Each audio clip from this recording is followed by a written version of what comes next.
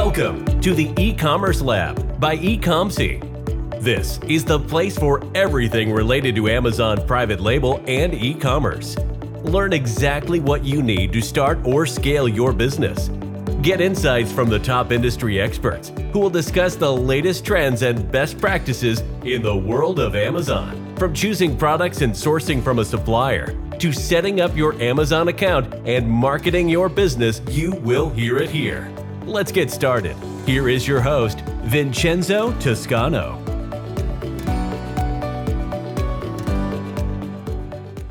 Welcome to a new episode of the Commerce Lab by eComcy. My name is Vincenzo Toscano, and today we're back with the new sessions of questions and answers. As you all know, and for everybody that's joining for the first time, these sessions are going to be running every Tuesday at 5 p.m. GMT time.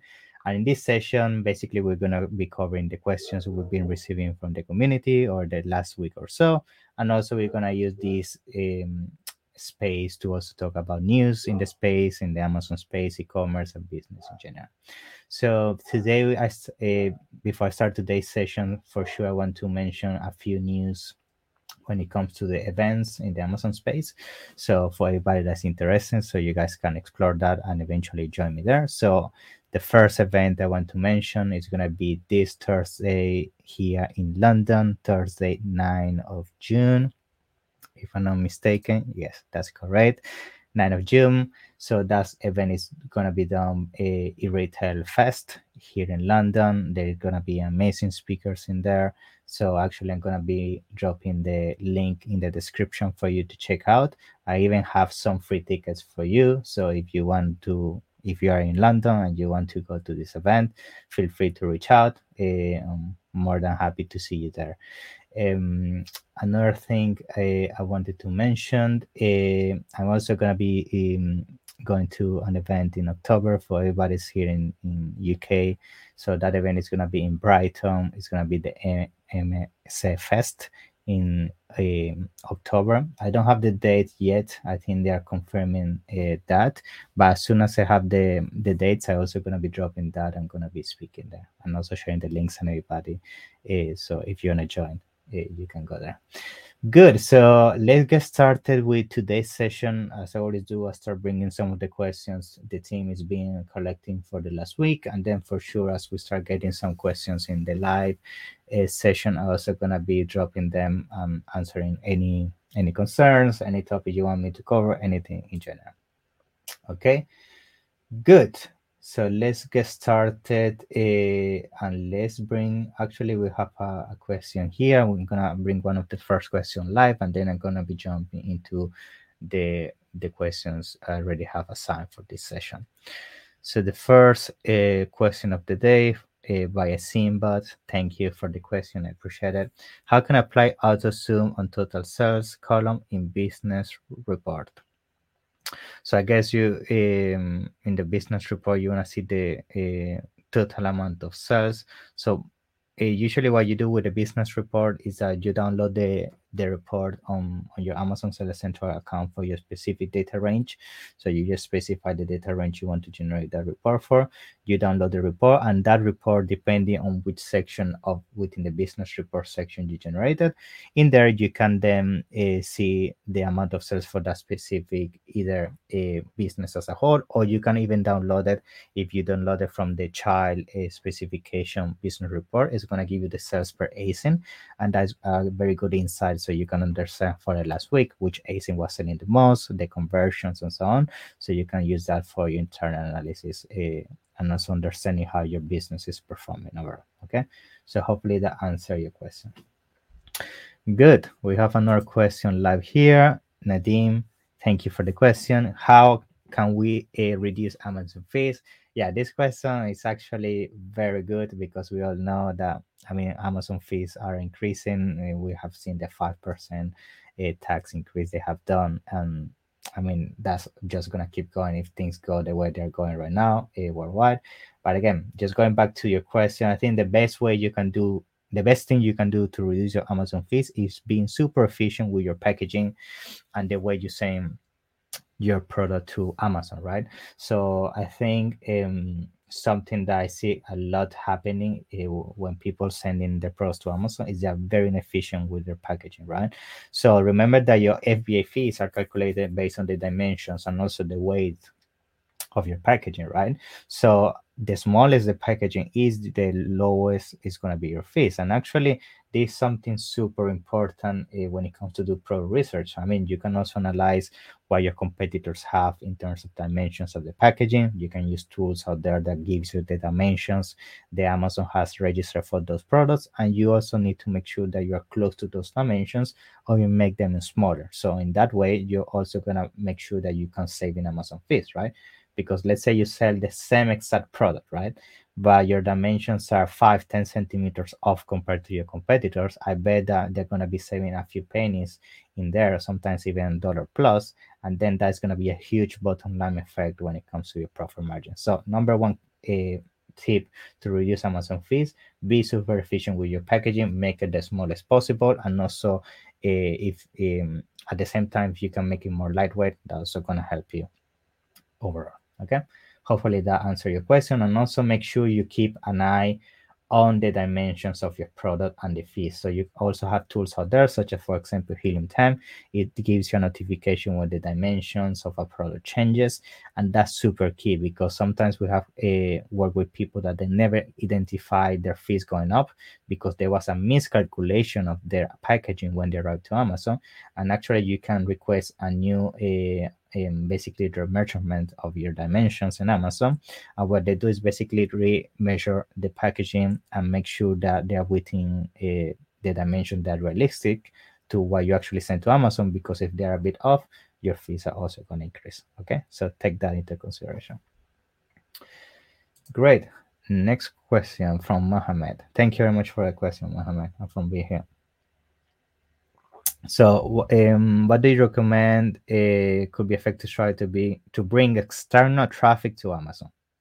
Great question. Yes, external traffic is super key, guys. Especially the last year or so, it's been super important to start bringing some type of external traffic strategy within the equation of scaling a brand on Amazon. Because realistically, we all know that PPC is becoming super expensive, and because of that, basically a lot of people is finding ways to basically divert that budget towards other strategies that can give you a faster and bigger return on your money, right? So when it comes to external traffic, one of the things that is been working very well for us is working with influencer marketing, but at the same time we are very specific with the platform we work, especially the platform that been working the best for us lately is being Amazon Live and YouTube. So just to give you the high level strategy, what we do is in Amazon Live, we identify influencers that are basically within our niche. And then what we do is we try to do a very engaging live with these influencers that they already have huge following. So that also gonna get more exposure. And then once we generate these videos, we can even use them as part of our listing, right? Because every live you do on your product listing, it stays there. So that's an extra video that's going to help with conversions, and that helps overall with the overall experience of your customers. So that's Amazon Live. And then with YouTubers, what we're doing, we're also finding YouTubers in the space that specialize on a specific niche. So for example, if we are selling a phone case, just to make the example simple, we identify people that do phone cases or reviews around phone cases, or they do the top 10 cases for the iPhone 13, right? And we make sure we give them basically an incentive so they can do this video around our product. They can use the affiliate link, and sometimes we even come to an agreement because sometimes the percentage they get as an affiliate to Amazon is very low, and sometimes we even double or triple that percentage, and we even give them a flat fee for doing these videos. So it really depends on what is your budget and how much you can allow to put towards influencer marketing. But yes, combining these strategies for sure is very important nowadays, because what it's going to allow you to do is allow you to bring very relevant audience to your products. Because at the end of the day, when you're working with these influencers and you do the research, which for sure is the most important part, because you're going to be working with an influencer that does, let's say, pets, and your product is within the kitchen space. So as long as you identify the right influencers with the right amount of engagement, those people already have a high intent to purchase, right? So that means the conversions are going to be higher. And once you get the traffic to Amazon, you start generating sales from other sources that we have seen improving a lot in positioning what we call organic ranking. Okay. So yes, 100% is a strategy you guys should be exploring. It doesn't matter if you can do it on low scale or big scale. Just try to start implementing some kind of external traffic. It can also be not just influencer marketing. It can also be blogging. It can be reaching out to pages that do blog reviews around specific niches, things like that. That also helps a lot. Okay. Great. So I'm gonna start bringing some of the questions that I had in the backlog here from our audience, and then we're also gonna be start covering those. Okay. Great. First question: how much inventory should I order when getting started? How many months? Usually, when it comes to inventory, guys, it's very important you do a very deep analysis around your competition and your niche, right? It's super key that you understand what is your competition doing, first of all. And then from there, you also want to make sure you understand what is the volume in terms of sales. I mean, how many units they are moving on a daily basis. And then from there, you can make basically a prognostic of inventory and understand how many orders you need to order in the first place. So the first thing that we do is we do a broadcast and analyze what are the sales velocity of our competitors on average being for the last 3 months or so. Once we understand, okay, let's say the average amount of sales you're going to be doing when getting started. For sure, you don't want to compare with the top sellers because you're not going to be there. You don't have the organic ranking, you don't have the reviews, but still you want to find a baseline, right? Once you find that baseline, we identify, okay, maybe the top sellers are doing 300 units per month. On average, the medium sellers or the ones that are getting started are doing 100, 150 units, right? Or 200 units. So if you do the math, you usually want to have at least 3 months of inventory in your hand. That means you should be starting with at least 600 units, right? So that's usually the ballpark of how you calculate inventory. And then for sure, once you start getting your initial sales, I would always advise you to connect your Amazon account with a software that can allow you to make calculation even more accurate, right? So for example, again, bringing to the table Helium 10, you connect Helium 10 to your account, and basically what you can tell the software is, okay, my lead time is 30 days, right? So that means I need 30 days to manufacture the product. Then let's say you need 20 days, which is not the case anymore with everything that's happening worldwide, but let's say 20 days for shipping, or even another 30 days. You already have 2 months just for producing and shipping, right? That means if you want to have a inventory in your hands, you need to think all these 2 months in advance. So with these software tools, you can put all these metrics inside, and the tool at the same time calculate your sales velocity on a daily basis, and it helps you calculate and notifies you when you're running low and when you should be ordering inventory. Because I understand that sometimes doing that manually, it can be confusing, and also you can lose track if you have multiple products. So I would advise you 100% to use a software for that. Okay, so hopefully that answer your question. Okay, great. Next question: do you recommend using the Vine program? Yes, the Vine program is very nice, but at the same time it can be dangerous. I know that from experience. We have worked with people that they have done the Vine program, and unfortunately, if your product is not top quality, what I mean by top quality is that you have made sure that it does what you are saying that it does in the images and the listing. The whole experience is nice, the packaging, I mean, it has to provide what you're promising on your sales pitch, on your listing, right?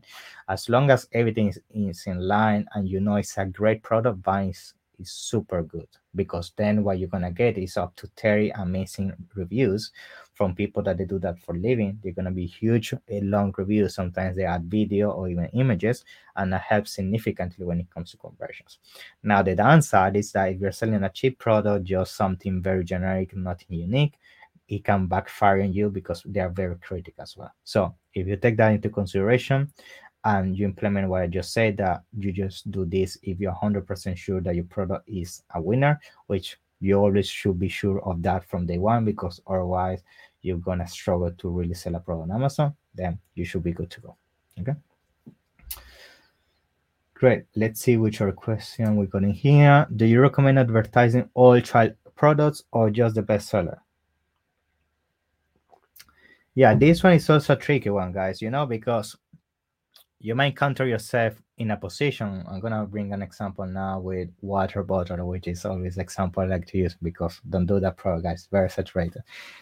Let's say you have a water bottle, right? And you're selling multiple colors. You're selling the red one, yellow, green, so on, different colors, which at the end of the day are child variations, right? What is going to happen is that at the beginning you might not know which product is the best seller or which is the one selling the most. So at the start I might do generic campaigns. What I mean by generics, that generic terms that don't define a color, and in there I add all my variations, right?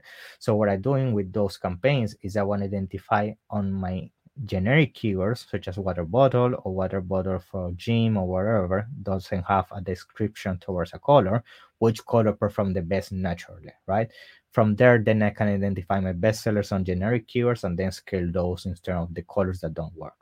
Then what do I do with the colors that don't perform? Usually on the side of that, I also gonna generate campaigns that are color specific, right? So all my generic search terms are gonna make a variation of them based on color, right? So I'm gonna make a campaign for all the red one, I'm gonna make a campaign for the yellow ones, and so on, right? On that perspective, then you're gonna be able to cover the generic expression of your keywords and also the specific ones by having campaigns that focus on colors. On those color ones, for sure, you're gonna have just the child that specify that color, and a generic one you wanna test it, and then eventually phase out the ones that don't work in generic keywords and just keep the colors that, regardless of the color, work very well on generic keywords. Okay, so yes, that's usually the way I recommend doing it, and that's usually the way we have found the best results overall. Great. Next question. How do you recommend setting up brand defensive campaigns? So, brand defensive campaigns, guys, are also super important when it comes to implementing a strategy within your Amazon PPC campaigns.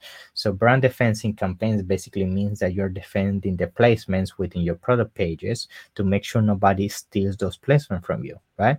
So, let's put as an example that you have the same example of the water bottles, you're selling multiple colors, but at the same time, you don't want people to advertise under your water bottles and to basically still sell some traffic from you.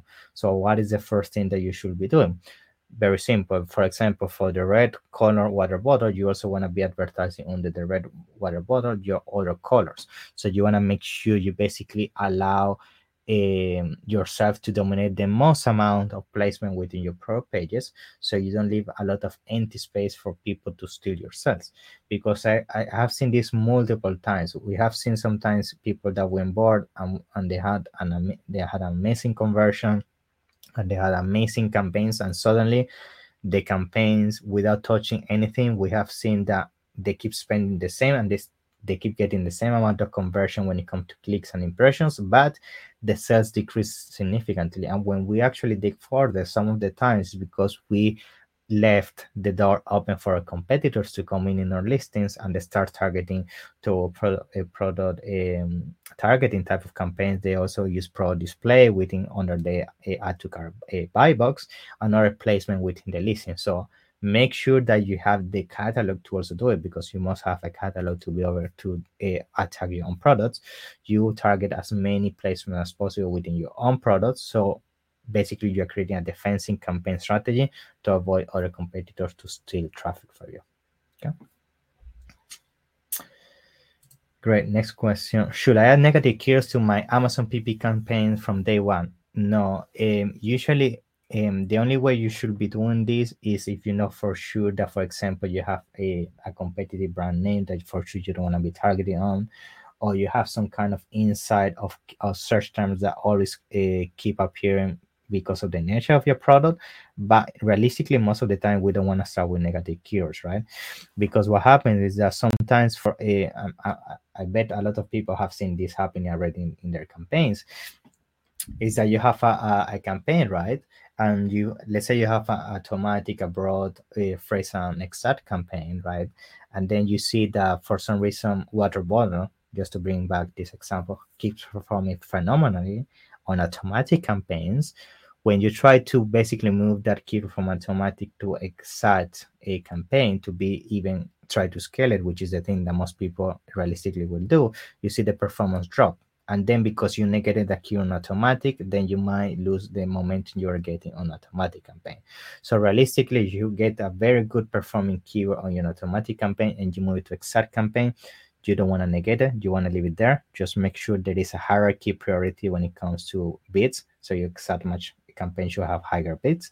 And also make sure that you don't from day one put a lot of negative keywords just for because you think and you assume people are not going to shop using those keywords, because it's always better to keep all the negative keywords when it comes to compare empty and slowly fill that up as you get data. Don't try to assume, wait for the data to come in and then use that to make validated decisions around your campaigns. Okay, great. Next question. What is the best way to handle the PPC campaigns for one product that sells in 5 countries across Europe? Yes, so usually when you have a product that sells across multiple countries in Europe, and that means you need to handle multiple countries and languages at the same time, usually the first thing that you need to do for sure before doing anything else when it comes to PPC is make sure you localize your listings. That means they're fully translated and optimized for that specific marketplace. Once you do that, the next thing that you want to do is you also make sure that you identify the keywords for that specific marketplace based on criteria that you're going to be using with the software tools that you usually use on your home marketplace, right? What I'm trying to explain with this is, don't, let's say you're selling in USA or UK and you're moving to Europe, and you take all your PPC keywords and you just translate them. That's the worst mistake you can do, because most of the time a direct translation doesn't mean that the same keywords are going to be searched the same to find a purchase of intent of that specific product within that specific marketplace. So always make sure you do the localization when it comes to keyword research. And once you do that, if you want to manage multiple countries, usually I would advise you to do a hybrid approach, because usually if you're a one person band doing this by yourself, you also want to have some support when it comes to automatization. So, for example, one tool we like a lot is Atomic from Helium 10. You can integrate that with a Amazon account, and basically you can do a hybrid approach. What does it mean? You can do 50% manual optimization, more the high level, designing the campaigns, the strategy, and then you can have the software which 24/7 keeps optimizing, or at least give you suggestions, right? Because you can even just allow it to give you suggestions and then you do the manual changes.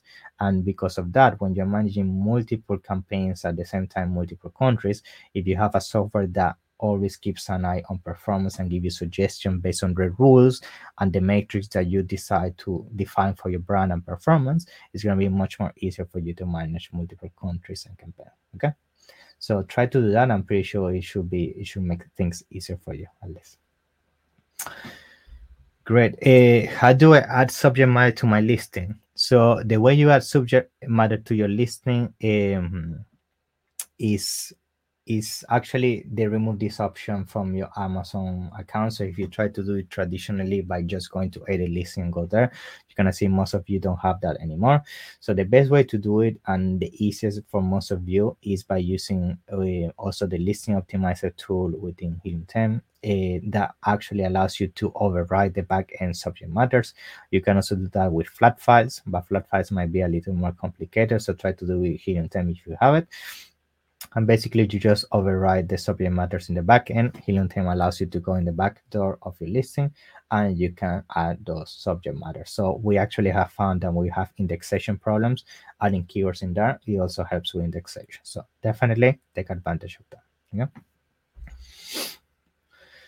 Great. How long does the honeymoon period last?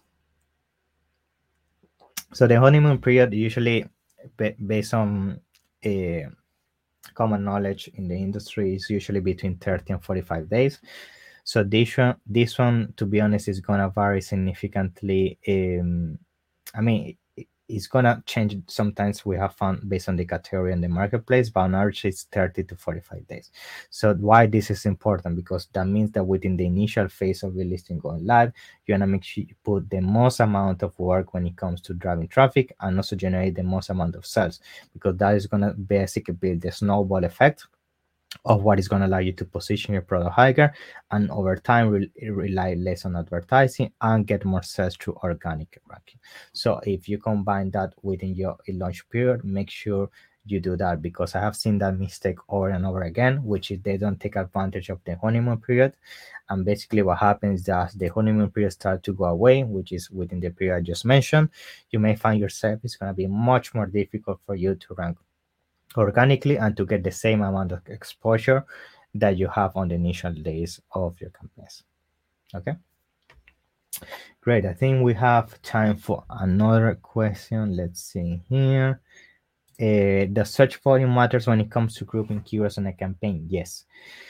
And actually, this comes down to my advice, which is when you do Amazon PPC campaigns, you don't want to have multiple keywords. You don't want to have a lot of keywords within the same campaign, right? I have seen campaigns that have 50, 200, 300 keywords, and that, guys, is going to kill you, because at the end of the day, the keywords with the highest amount of search volume is what is going to define basically where the budget and the impressions and clicks go towards to, right? So how do you avoid that? If you have super competitive high search volume keywords, you want to have a campaign, ideally maybe for each individual keyword. Let's say you have 5 keywords that each of them have 10,000 search volume. Ideally, myself, I will have one campaign per keyword, and then you will have one campaign maybe for your medium to low search volume. And then within these campaigns, again, you still want to respect the quantity. You don't want to have more than 10, 15 keyword maximum, because then if you have a lot of keywords, it's going to happen the same. The system is going to prioritize just the top, let's say 5 keywords, and the remaining are never going to get any exposure. So keep control of the quantity. And if you have super competitive keyword, ideally move them into their own campaigns. You have better control and visibility of the metrics, so you can make educated decisions when it comes to your strategy on your PPC campaigns. Okay, great. So I think, yes, I think that's everything for today, guys. Thank you very much for sending those questions, and thank you also for the people that just joined us today live for us those questions. Very good questions. Again, remember, these sessions are going to be running every Tuesday at 5 p.m. I know these sessions may collide with some of you working because of time difference, maybe in the UK, some of you in USA, other parts of the world. So that's why we have a system that if you want to send questions for us to cover and then for you to review later, just send it through email at business@ecomc.com, through social media channels, or even if you book a let's say a session with us on our website to ask any question or to cover any specific topic, you can also leave those questions with my team, so we cover them on these sessions every week. Okay, remember as well that every Monday and Wednesday we're gonna be dropping episode. Actually yesterday we just dropped an episode Monday with Kathleen from Treswell, and actually it's an amazing episode. She's talking about how basically real-time e-commerce is changing the way you do business in e-commerce, how you should be using data from multiple sources to basically do data fusion and make decisions in your business. So definitely check that episode. It's actually available on other platforms, so typical YouTube, Apple Podcasts, Google Podcasts, Spotify, and so on. So check those out. Okay, so yeah, that's everything for today, guys. Check out tomorrow, a new episode is gonna go live. And remember, for those Spanish speaking audience, we're gonna do these sessions as well on Thursdays 5 p.m. GMT time. Thank you very much for tuning in. Remember to like, share, and subscribe if you like this content, so we can keep reaching people like you. Let's keep in touch. Take care and have an amazing week. Take care, guys. Bye-bye. Thanks for listening to the E-Commerce Lab by Ecomc. Be sure to subscribe so you don't miss an episode. While you are at it, we would appreciate it if you could leave an honest rating and review on Apple Podcasts, Spotify, or wherever you listen. That will make it easier for others to find out about the show and benefit from it. Want more? Visit our website at www.ecomc.com, where you can get your first consultation for free. Or find us on Instagram, Facebook, and LinkedIn at Ecomc.